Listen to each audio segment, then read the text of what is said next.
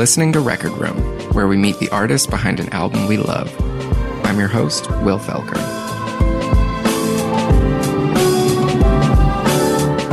Anthony Mills is a singer-songwriter based in Stockholm. His latest album, Blue Collar Work Ethic, came out in January 2018. But before that, he had already worked with an impressive list of collaborators. The list includes, but is not limited to, Grace Bumbry, Harry Belafonte, KRS-One, Dead Prez, Leela James, Amy Winehouse, Maxi Priest, and Sizzla. His Wild Cookie outfit with producer Freddy Krueger exhibits his talent for storytelling over a genre-hopping mix of boom bap, down-tempo, and bossa nova. Mills' voice is in fine form on Blue Collar Work Ethic, which, unlike its predecessors, is a decidedly country album. The album is self-confident and expands styles of country as we know them. It has as much to do with the commercial success of figures like Charley Pride, Darius Rucker, or Aaron Neville as it does the anthology of American folk music. Perhaps this is why, for the time being, Mills is self-distributing the album on vinyl to shops and listeners around the world.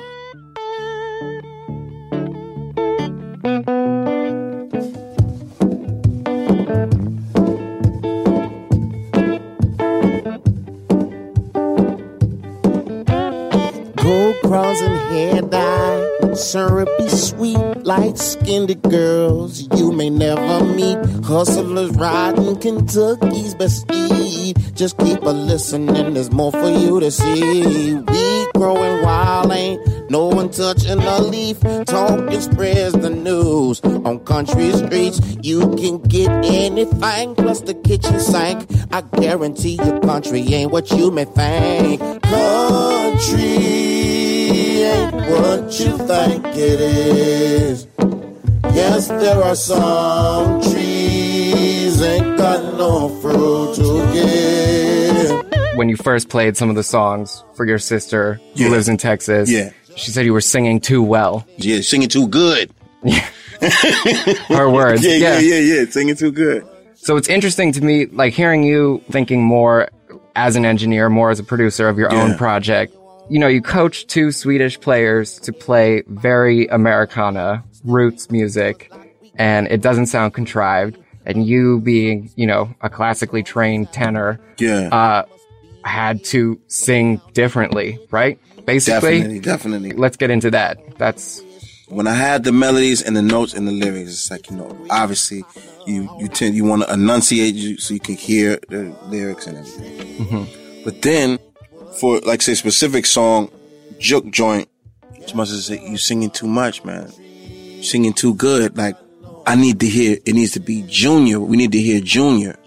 That's what my great aunt and them called me, because they wanted me to be McKinley Mills Jr., but anyway, you just get called Junior anyway, especially if you look like your pops. Yeah. so anyway, there's a Junior, you know. So my sister's like, yo, that's the vocal. Mm-hmm. So if I had to say the characteristic of the vocal style, it is just Junior, which didn't really exist because you couldn't really warm up to it, and you couldn't, if you affected it, you could hear that. Mm-hmm.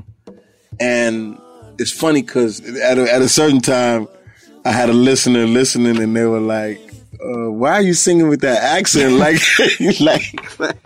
it was just because the thing is, there's these places where you need to sing for the resonance, so the word, you know, and this could go into vocal training, but for this style of music, it's a pure country vowel that you're singing, like you don't make it proper.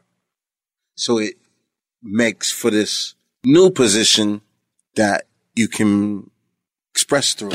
It's like taking a trumpet or something and cutting a little bit of tubing off, fixing it, and then it makes it be this other way, but it's still very much a trumpet, and it's, you know. But you've muted it the right way. Yeah. Words and the placement, like, you know where these words sit. I'm telling you, for me, it was a very therapeutic experience. And like, I just had to get it on vinyl first, like, so that it could be on vinyl first. What came first, the musical palette or the vocal palette for the record? The lyrical palette came first, or the libretto. Mm-hmm. Then the rhythm of those lyrics and then the melody. Because to speak the lyrics with music, they would have their own rhythm. Like, showing up for working and the mood might bring you down. But you got a job and that there is a stepping stone. Time don't wait for nobody. You keep hitting snooze. Work is all you got, so work is all you do. Factory towns got a certain smell. You know what I mean? It's like really real talk. Like, you know, and then what's the second line? Old steel and factory towns got a certain smell. Burnt rubber and steel got a story to tell. Yeah. That's that blue collar work ethic. I like I said, I told you, I remember being a little kid and my town smelling like sulfur. And I remember one day it was gone. And around that same time, they were filling up potato chip bags all the way to the top with chips. So when you bust them open, the shit would fall out on the floor. And at the same time, when this factory smell left my hometown, they started adding air and selling chips by weight. And I remember my grandmother being like, this is wrong. Like, not like out of greed. It was just, they were being greedy. She was like, something's wrong with this bag of potato chips. Because a week ago, when you open it, chip could just fall out on the floor. You have to open it gently and you take a few munch, dump some out, you know. But now you open it and the chips are from the middle to the bottom because they started filling these all kinds of things up with air.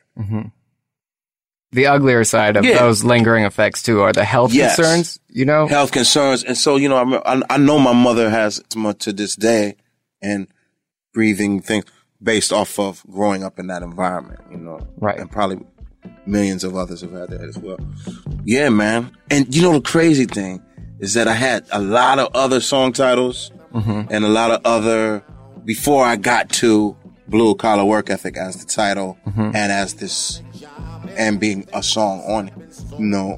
What were some of those? Well, the whole album was like White Man's Burden, but spell it like WHYTE. Could you tell me the story about your friend Greg? Well, and how you arrived at the title? Well, the funny thing is, he gave me the title maybe 8 years before this existed. So he was just like kind of complimenting me on my work in Europe, and he's like, "Yo, I see you out there, man. You know what that is? Like your grind." I'm like, "What? I mean, grind, man. You know." Like, nah. He's like, "Nah, man. That's that blue collar work ethic. You know, you can't teach that shit. You know, you can't. You gotta like grow. You gotta have that in your blood. You gotta grow up like that." Yeah. And you don't. It's not something you think about. You can meet somebody from a tough section in Detroit of any color, and they'll be tough. True. They might not start shit or something, but they'll have a toughness from growing up in that. So yeah, he said that, and then boom, like it just stayed with me. In some ways, this album is about, well, for me, it's about, okay, yeah, I definitely learned something about music, about how to put my stories into music, but then when I kind of return to it, and in this context, you know, I listened to some people, man, at different times. And it wasn't like, I never once, when he said I should do country, I wasn't like, yeah, that's where the money is. Not like that either. It was like, why is he saying this? And actually, I was like, ain't no, you know, he mentioned, I knew about Darius Rucker and some other people, but I went and I was just like, I got all these stories. And I just started writing the stories. I was like, yeah, let me do the country, man. You know, so it was just crazy. Yeah. And then, of course, you know, like getting the surprise, like, what? Country? Is this country or country? Like, or, you know, what kind of country, you know? There's those type of people out there, too. So it's like, it's really interesting, man. I think for how you dressed up these songs and stories with a country sensibility, I love the way that everything's played.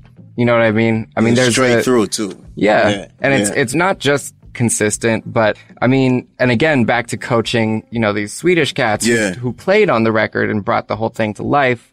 That's what lingers with me just as much as, you know, it's dope. It's dope. The themes and the more like, you know, literary things that I have a read on your songs. So, you know, we're talking about slide bass on Cowboys and Engines. Guitar work is really percussive and rhythmic, and it comes together incredibly well. And I've enjoyed hearing about how you put the record together, engineering the whole thing in Ableton, and then you fed it through an analog mixer. Yeah, I had a mastering engineer. Right. And the funny thing is, a guy, he bartered me studio time for the mastering for this Neve board for, I sang some, for his final project, mixing project at school. Yeah. So he's like, yeah, I can give you this much money and I can give you 8 hours, mastering on the Neve. I was like, wow. Because at this point I knew that Blue Collar was done. I was like, cool, let's do that. Yeah. Book the time. Sometimes people offer you services in exchange for, and then they never around to give you the, but they were like, and the guy, his name is Johansson. His name is also Joachim, Johansson. He is into guitar and this sort of mix realm for mixing. So yeah, it was crazy, man, how it worked out. And that he was there and I got to be there. Like, let's say everything was on separate tracks and it just like, so you could hear it be way warmer than what it just was. And they gave me props as far as like saying, man, you recorded it really good. Yeah. Because here's the thing. Every mix engineer, master engineer that I've been meeting, there was this period of time where it's like you could get music in whatever state and you just make it sound as best as possible. But at this point, people are like, if it's not a really great recording, you ain't gonna make it sound like $1 million or anything.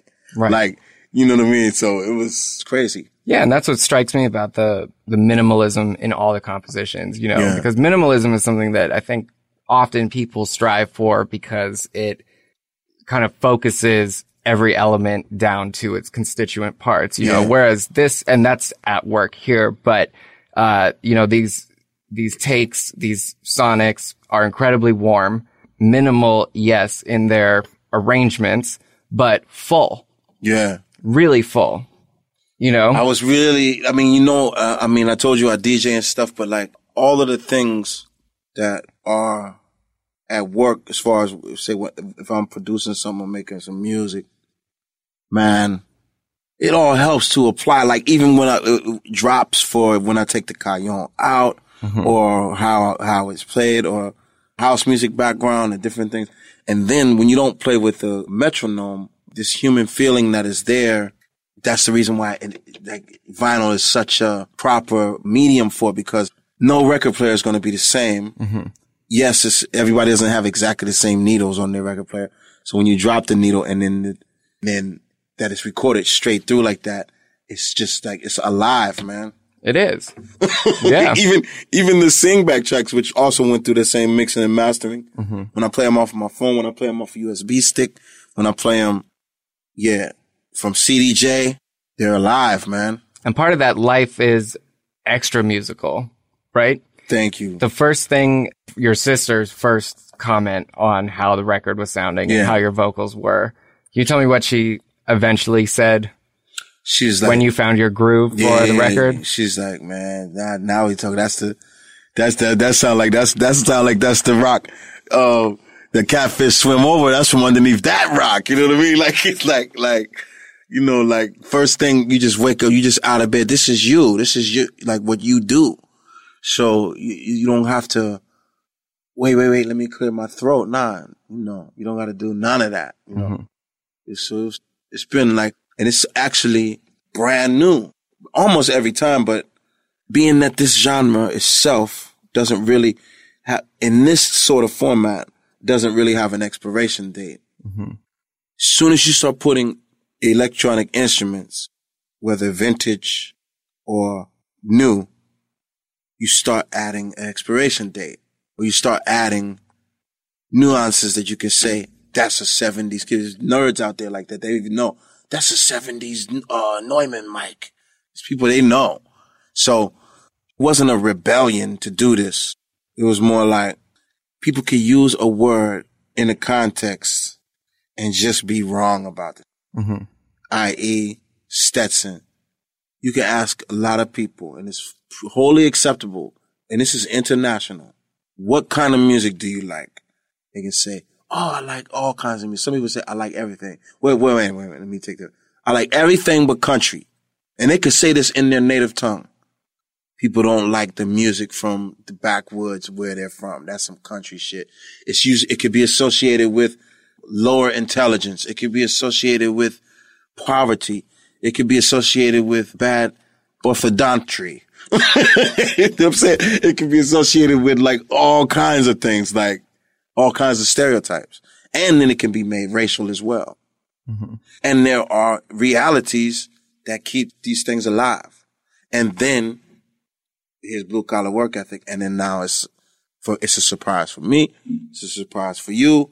It's a surprise, man. Mm-hmm. But it's a family story, man. And it's familiar. Yeah. This is my family story, man. Mm-hmm.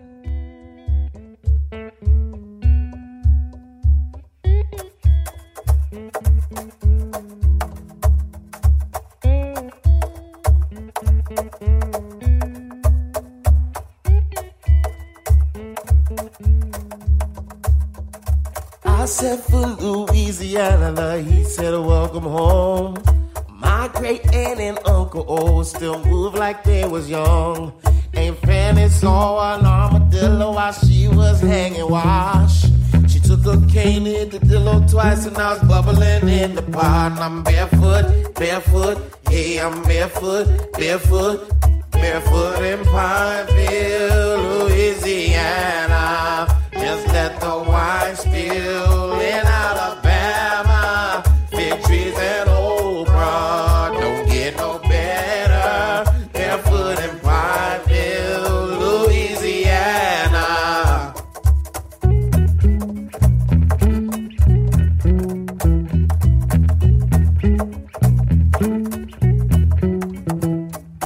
I ain't know nothing about the South, except stories I was told. My mama met Aunt Fanny first before I was even born.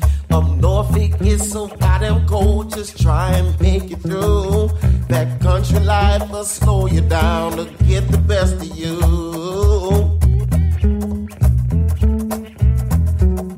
Barefoot in Pineville, Louisiana. Just let the wine spill in Alabama. Big trees and okra don't get no better. Barefoot in Pineville, Louisiana.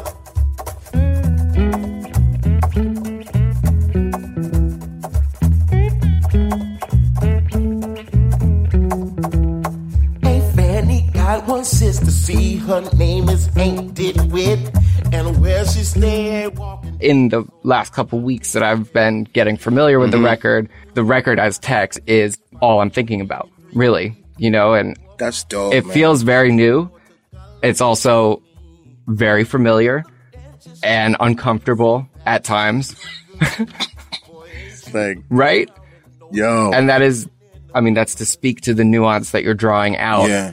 This I'd love to get into because there are moments on the record like Stetson, which I've said to you before, reads kind of almost as like a thesis for the album, but you could take any song on this record as an entry point or an exit from it, you know? And yeah, there's a lot to unpack. So, you know, you just mentioned race, for instance, and I think it's significant that you made this record and it is your record and it is an incredibly black record and nothing about those realities is paradoxical, right? Though initially a lot of people might hear it and that could be their first thought, that this is not expected and this is not something that they're seeking out or have come to know because of the, you know, nature of country music and the way that it's been disseminated as a hugely commercial thing, which is not really always rooted, as we know, in the history, the folk reality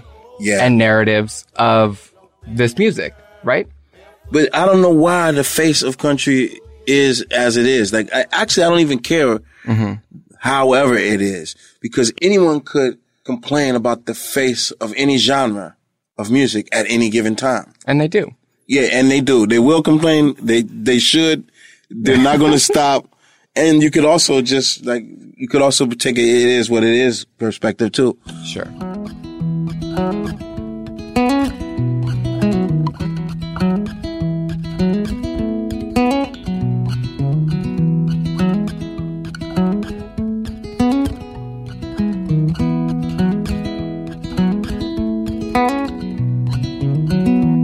See, I ain't putting down your music.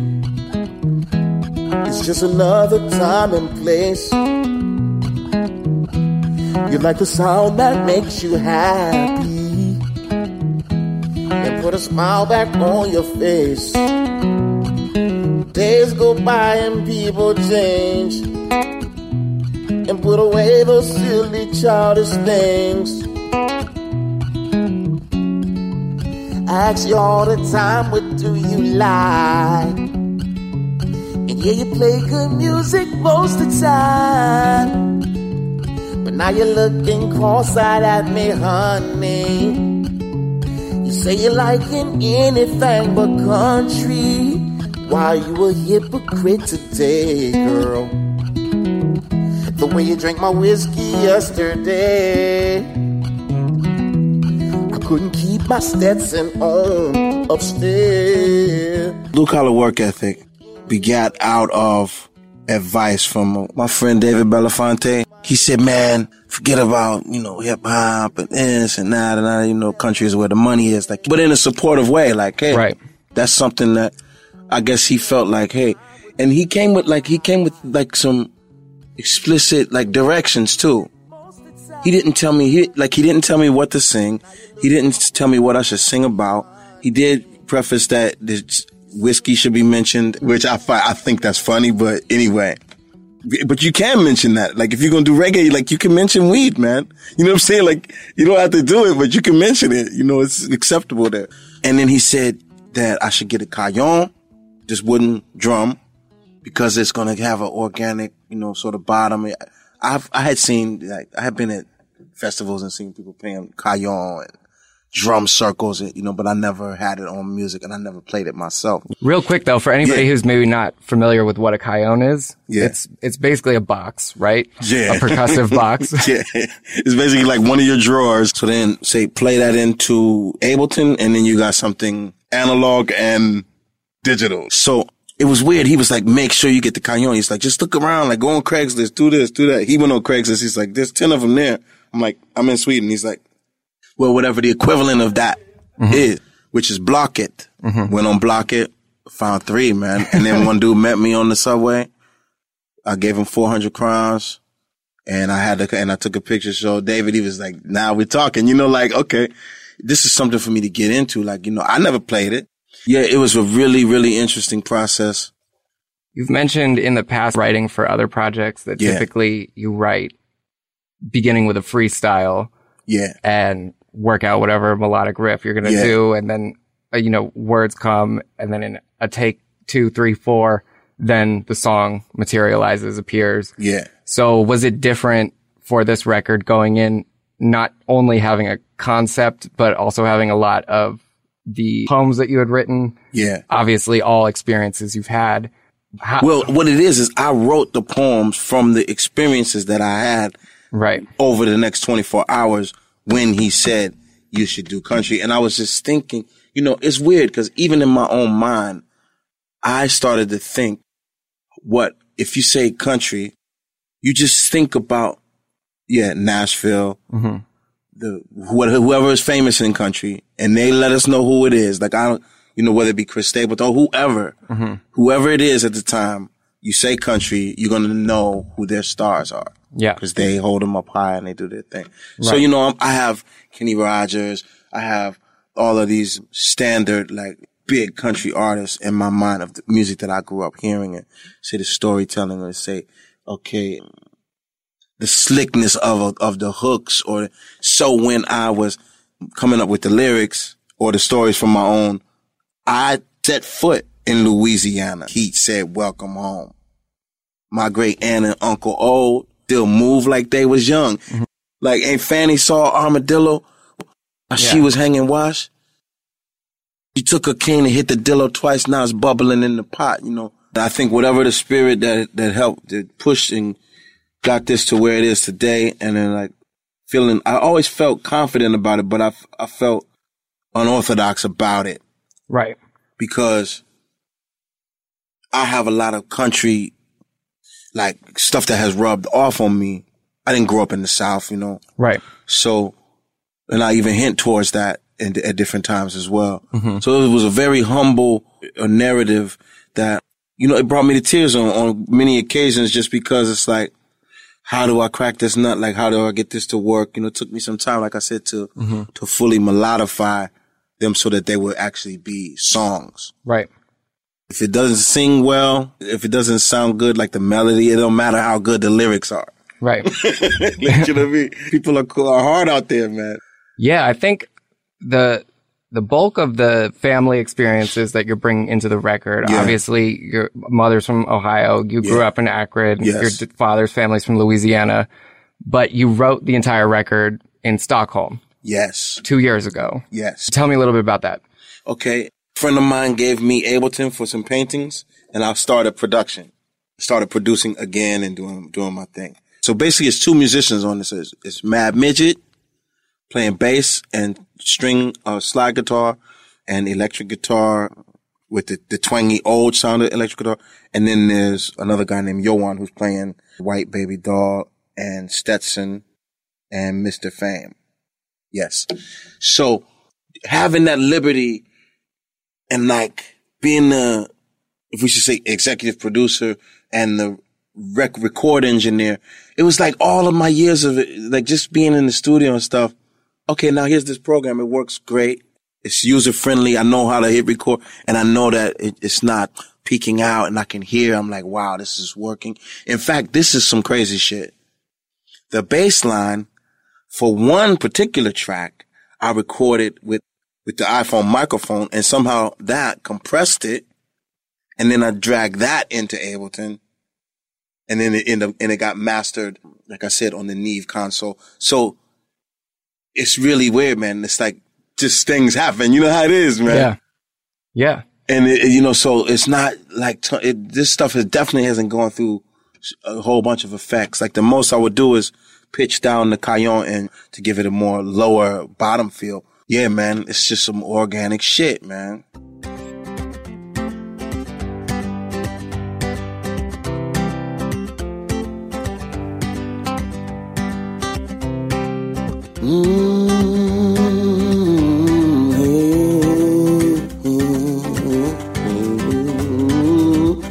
The Bible says you shouldn't worship graven image.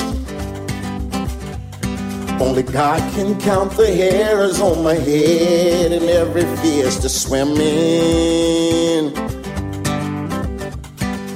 You were the first girl I saw, and every kid would love to bits. White baby doll, and everyone was getting jealous. Pick her up, don't put her down, carry her all over town, showing off pretty blue eyes. You ain't got to tell me twice. Everybody stares and all at my cute white baby doll. Don't tell me my doll is black, or I'm gonna put her back.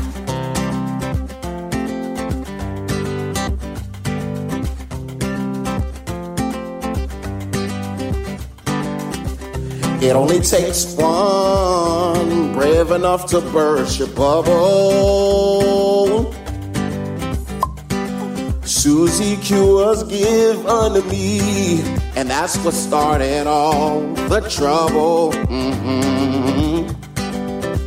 She had a half a dozen outfits, donut color, Boston cream.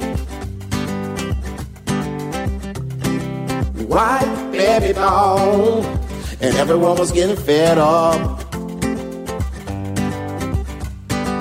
Pick her up or put her down, carry her all over town, showing off pretty blue eyes. You ain't got to tell me twice. I would like to get into what I think is one of the more fraught records on the album, White Baby Doll. Yeah. This is a song from the record that has everything to do with a Black American experience, right?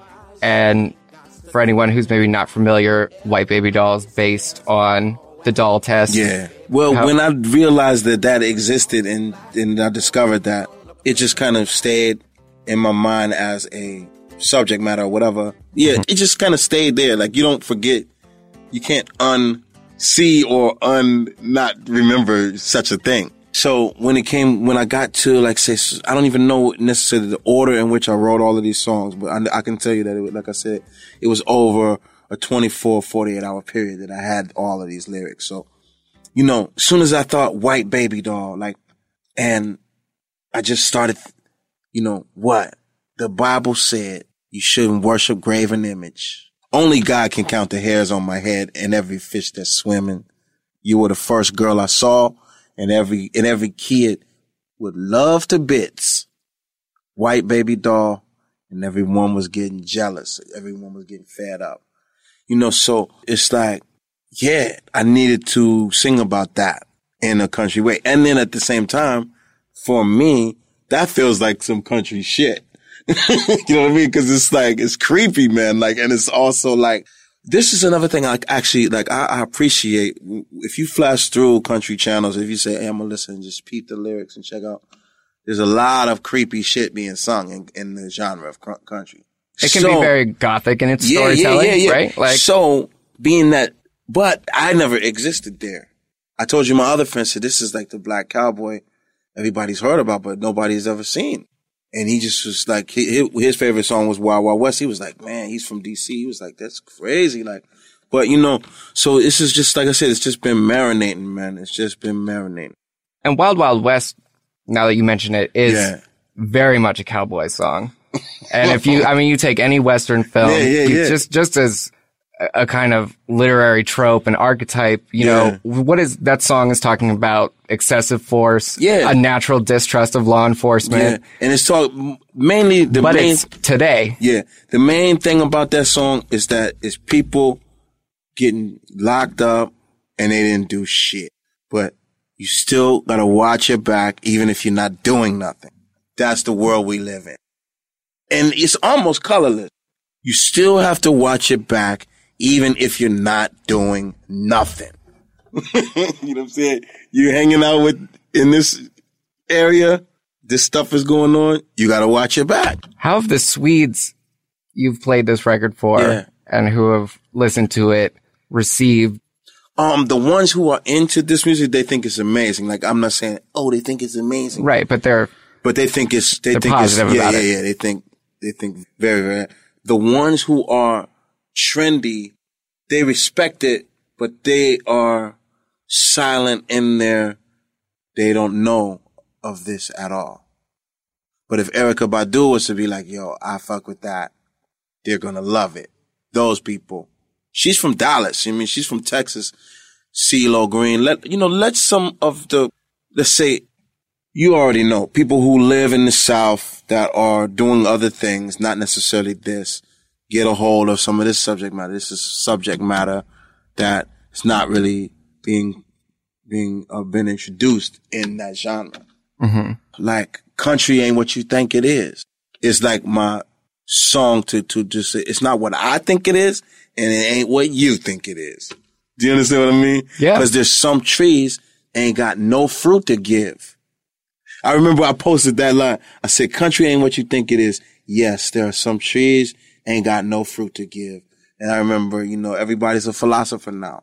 I remember somebody writing, yes, but even though the tree has no fruit, it doesn't mean that it never had seed.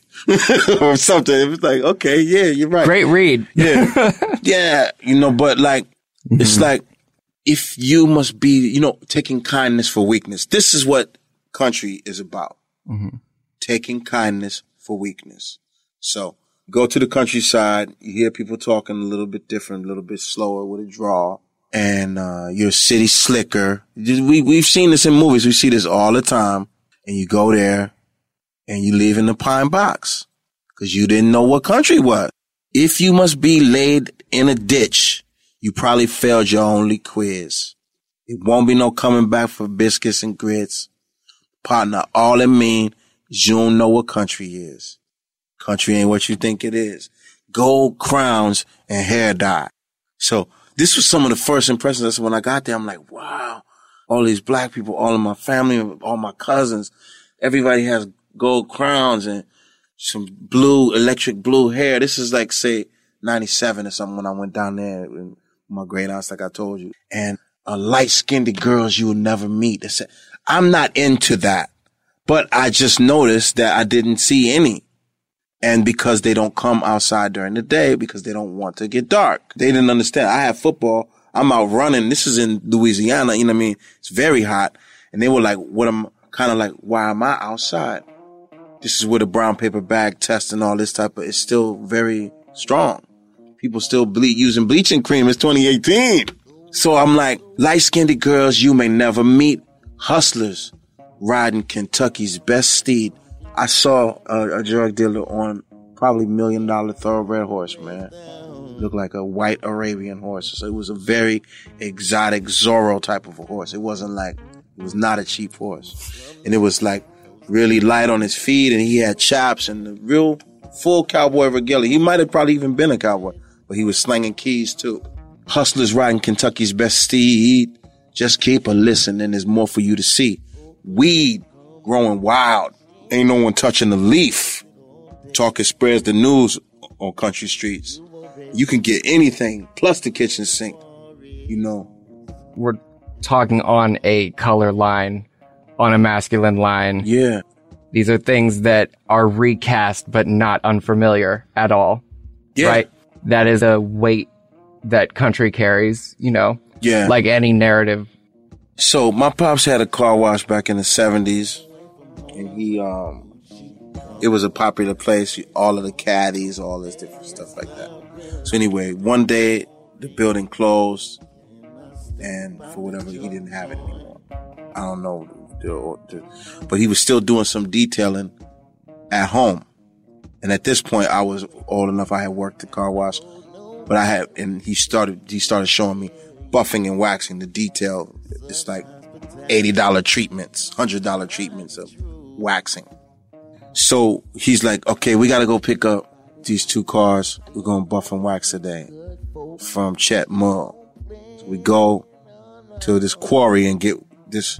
I told you it was like a red Cadillac convertible coupe and an IROC Z. I think it belonged to his daughter or something. It was like very fast custom car. So Mr. Mull comes out and gives my dad the keys for the other car, which we have to go and pick up. And then I drove one of them back to our house. And when he came out, he was like this huge Native American dude. But I haven't been in the presence of like a lot of Native American, very like big men. Like I haven't been around so many. Like I don't think that many people have. Like you could hear, you might know, but you know. And he was towering. I was like, wow. I was like, what kind of guy is that? Like he's like, oh, he Indian. My dad he Indian. like, and my mother corrected, it's Native American. Like, what are you talking about? He Indian. I mean, come on. You know what I'm saying? Like, you know, people are getting reprimanded around, you know what I mean? Mm-hmm. He Indian, but that just stayed with me. Like, that just stayed with me because for the song that I'm singing, that engine of, you know, beating on your kids. Like, I'm not saying, okay, I shouldn't light the trash can on fire and shit, but, you know, there's a storyline there. That engine is done. So, yeah. And it just, I mean, for me, you know, like, you already know, you said you've been following the lyrics. Like, I love lyrics too, man. So, yeah. Yeah, and along these lyrical lines, along those lines, it's like, yeah. That's the weight of the album, though. Yeah. I mean, in the last 5 minutes, we've talked about light skin privilege, you know, we've talked about First Nations, just existing in the expanse of what is America, you know, and what is no longer theirs. Juke Joint, I even talk about the sort of like the middle passage and say, from the Ivory Coast to the Gulf of Mexico, yeah, you already hear it. It's the, you know what I mean? It's like, you already hear it. And you already know what that bottle on the bar is. Hot sauce, baby. You already know, you know, I went to one Juke Joint and it was like, it just smelled like shrimps and all of the things, okra, all that type of stuff. But that was going on in this back room. It was a jukebox. There was a couple of people in there. It was quite early. I got there early with a cousin of mine. It was just this corroded bottle of hot sauce just on the bar, like half full, you know, with the dried looking. Nobody ever wiped it off, man. Yeah, it was just there, man. And I knew what it was. You know what I'm saying? So that's why I said you already know what that bottle on the bar is. Hot sauce, baby. And if you ask what is, you know what that is. You know what I'm saying? No one will answer you if you ask what is that. Because you already know what it is. So it's this, I was able to experience and understand that this certain type of Southern timing and humor would be an attribute like DNA, like it made sense. I didn't like come back like necessarily speaking with a heavy Southern drawl or something, but saying my aunt instead of my aunt or all of these different pronunciations, it was like unbelievable, man. I told you another story, Row Gully Road, and it's spelled Rigoletto. And it's like, I walked like 2 miles, man, looking for Row Gully, R-O-W, you know, G-U-L-L-Y. It's like, I was like, wow. Actually, you know, sometimes you can be like, where am I? Like, you know where you are, but you don't have no idea where you are. There was a little white girl down there who called my aunt by her first name. Now, mind you, this is my great aunt. So when I met her, she was 84. Aunt Fanny, Uncle James, people in the neighborhood, Miss Fanny, Mr. James, hey, how you doing, Sister Tatamy? Da-da-da, with disrespect. And this little girl, she had to be like 11 or something. Fannie Mae, da-da-da-da-da. And it just kind of like, wait a minute, whoa. You know, I'm from up north. I had pulled a little girl to the side. I was like, listen, you know, mine is 84. So you need to, next time you see her, you need to, you know, put Mrs., sister, or something. Show her some respect. Like, get out of my face. You know what I mean? Like, I was like, nah. You know what I mean? I didn't like threaten her or nothing like that. And it's funny because my aunt didn't say anything. And then later, she's like, I heard what you said to little Miss blah, blah, blah. She's like, me and your uncle got to live here. So don't do that no more, you know, because they're already retired and they're already like, it wasn't like they hadn't given up either, but it was just like, I don't know how much that means to her, if at all, but it you know, just stuck out to me because I didn't see that spirit. You know what I mean? Somebody talking to her like that, you know, so it was just like, yeah, it was crazy. These instances and experiences that are throughout the entire record, even those that I have not personally experienced, are familiar. There's a lot here that I have experienced, you know, and I think it's very universal in that way. But I'm interested to know, I mean, since you wrote the record in Stockholm and you've lived in Stockholm for 10 years and have toured the globe extensively, so much so that I think it's fair to say that you're almost a world citizen kind of person, you know. You're very, you know, that's respectable. I like that. You're rooted here, but your experiences have more to do with not being here and the opportunities you've had to leave. Yeah.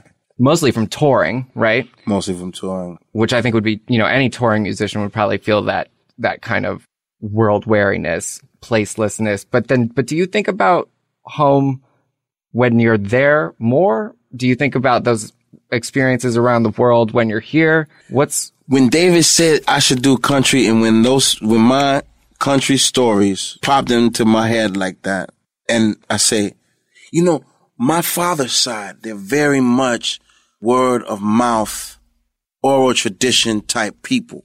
Oh, you would have loved your aunt, da-da-da-da-da, or your Uncle Jack, he stood neck and neck with a horse, da-da-da-da-da-da, and blah, blah, blah. And man, such and such, and talking, you know, and it's like, I have my mother's side. It's more of a city intelligentsia, educated, academic, art. You know, the music is there, but definitely never had no gumbo party on my mom's side. My mom's side there's cool things about that. Like she's coming from wide mix of background, West Indian, Barbados, Trinidad, Guyana, like South America. And then her pops is from Tennessee. My mother from Lake Charles, and grandfather from somewhere in Louisiana. I don't know the exact hometown, but probably Lake Charles too, or Pineville. But anyway, very, very oral tradition style. And so I feel like when I know when I was with them, my body was just on absorb. These are my great aunts. I heard so much about them, but I never met them. I ain't know nothing about the South Step stories I was told. My mama met Aunt Fanny first before I was even born, you know. So I find out my mother lived with Aunt Fanny when they lived in Flint, Michigan, before they moved as retirees back to the South where they're from. You understand? So this is like, it's a very factory cold, like decade or quarter of a century, man, before they even went back, before I met them down there. It was like overload. Like I learned so much about different cooking without any measurements and just all kind of like rural sort of things. I don't think my aunt ever rode a bike, and I don't think she ever like walked to the store, like ever, man.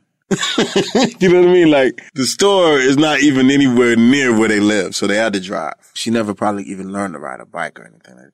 So it's just like these interesting sort of habitual things. She burned out 2 conventional ovens. Some people can have an oven from their grandparents that was passed down a few lifetimes, man. And they cook regularly, but they don't cook 15 pecan pies for the police department every New Year's. You dig? That's a lot of pecan pies, like for central bookings. Indeed.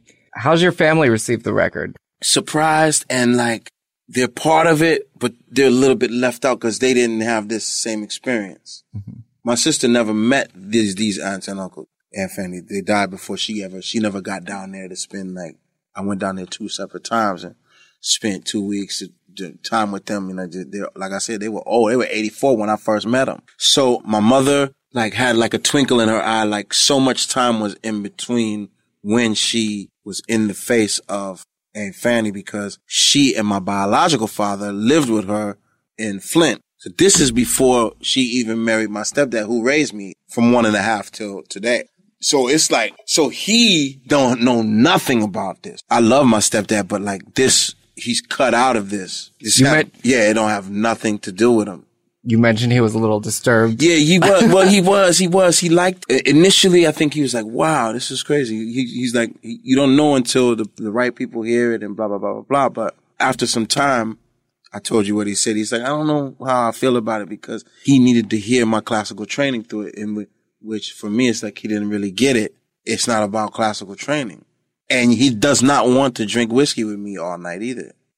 And so it's like, yeah, it was really, yeah, I mean, it was interesting. It's been interesting, their reception. My brother, sister, both are like, it's crazy. But then at the same time, I mean, I feel it now more and more, but it was like the most rebellious shit I could do. It's like, because at any particular time, they cannot feel comfortable saying that their brother is singing country music. Like, what? Oh, really?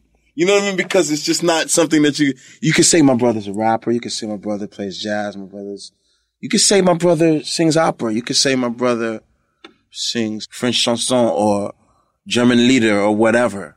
You say, oh, wow. Yeah. You know, he sings like the same type of vocal style as like Pavarotti. Say, oh, wow. That's cool.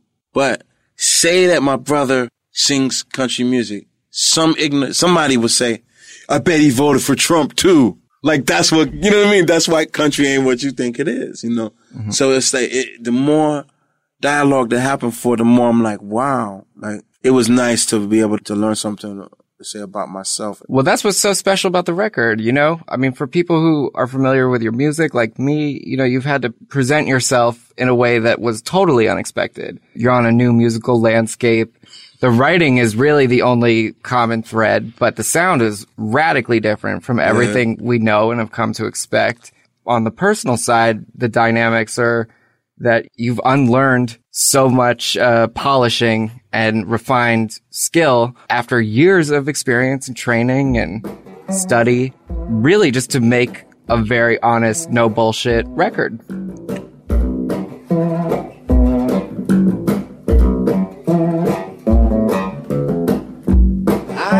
Down to Louisiana, but she on my mind.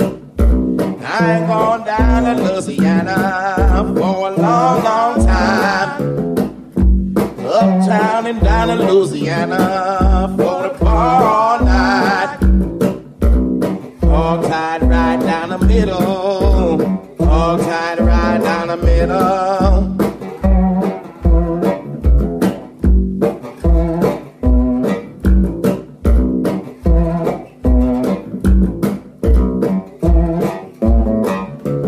Lay low, pardon my Frenchy ways. I ain't been deep south and so. Record Room is produced, hosted, and edited by Will Felker. Hey, this episode was edited for clarity by Kyla Davies. Additional production help from Jose Astorga at The Brick House. We were mixed by Federico Foglia. Our theme music is by the homie Dawood Anthony, and our artwork is by Tom McQuaid. Special thanks to Black Rabbit and Greenpoint for lending Saloon Vibes, a private booth, and $3 house lager to us during our first meeting with Anthony. Thanks also to Ann Pope, Mark Bagan, and Rose Crichton for their guidance throughout production. Shout out to my extended Brick family, and you, dear listener, if you made it this far, you are a good person.